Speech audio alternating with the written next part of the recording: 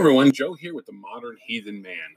I just wanted to touch base with everyone and let you all know that this interlude is brought to you because I wanted to let you all know after the Prosetta is done going through and you're able to listen to the whole thing, my wife and I are going to go ahead and discuss it afterwards.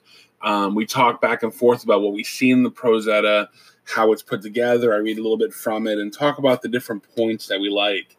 The Prosetta is a really good book. If you get a chance, really listen to it.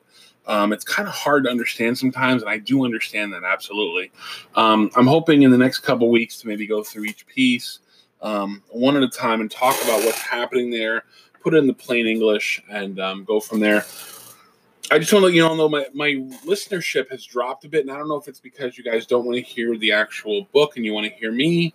Either way, I want you to know as soon as the Prosetta is done playing, we're going to be talking right afterwards.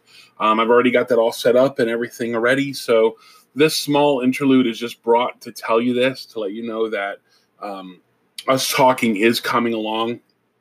I think I'm going to hit more on mead and the production of mead as a religious tool for those of you starting out to become heathen, or those of you that have been heathen for a while.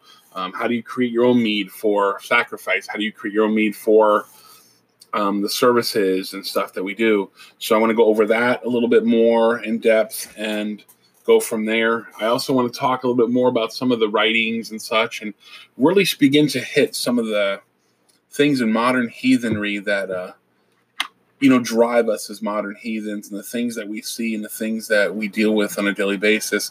After the Prosetta and after we discuss it a little bit, I'm going to get really real with you guys and really delve into some problems we may have, like in starting kindreds, infighting, things of that nature, and go from there and let you know what I've done, what I've dealt with, and what I've had to deal with as a whole, and how you come out the other side is the question. So with that said, I will let you guys go for the day. I want to tell you to have a great holiday weekend.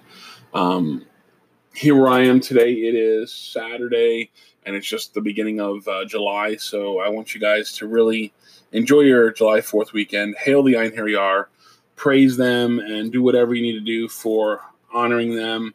Remember somebody in your family who was a warrior, who helped fight for this country, who helped make this country what it is, to give us the things that we have and the things that we enjoy.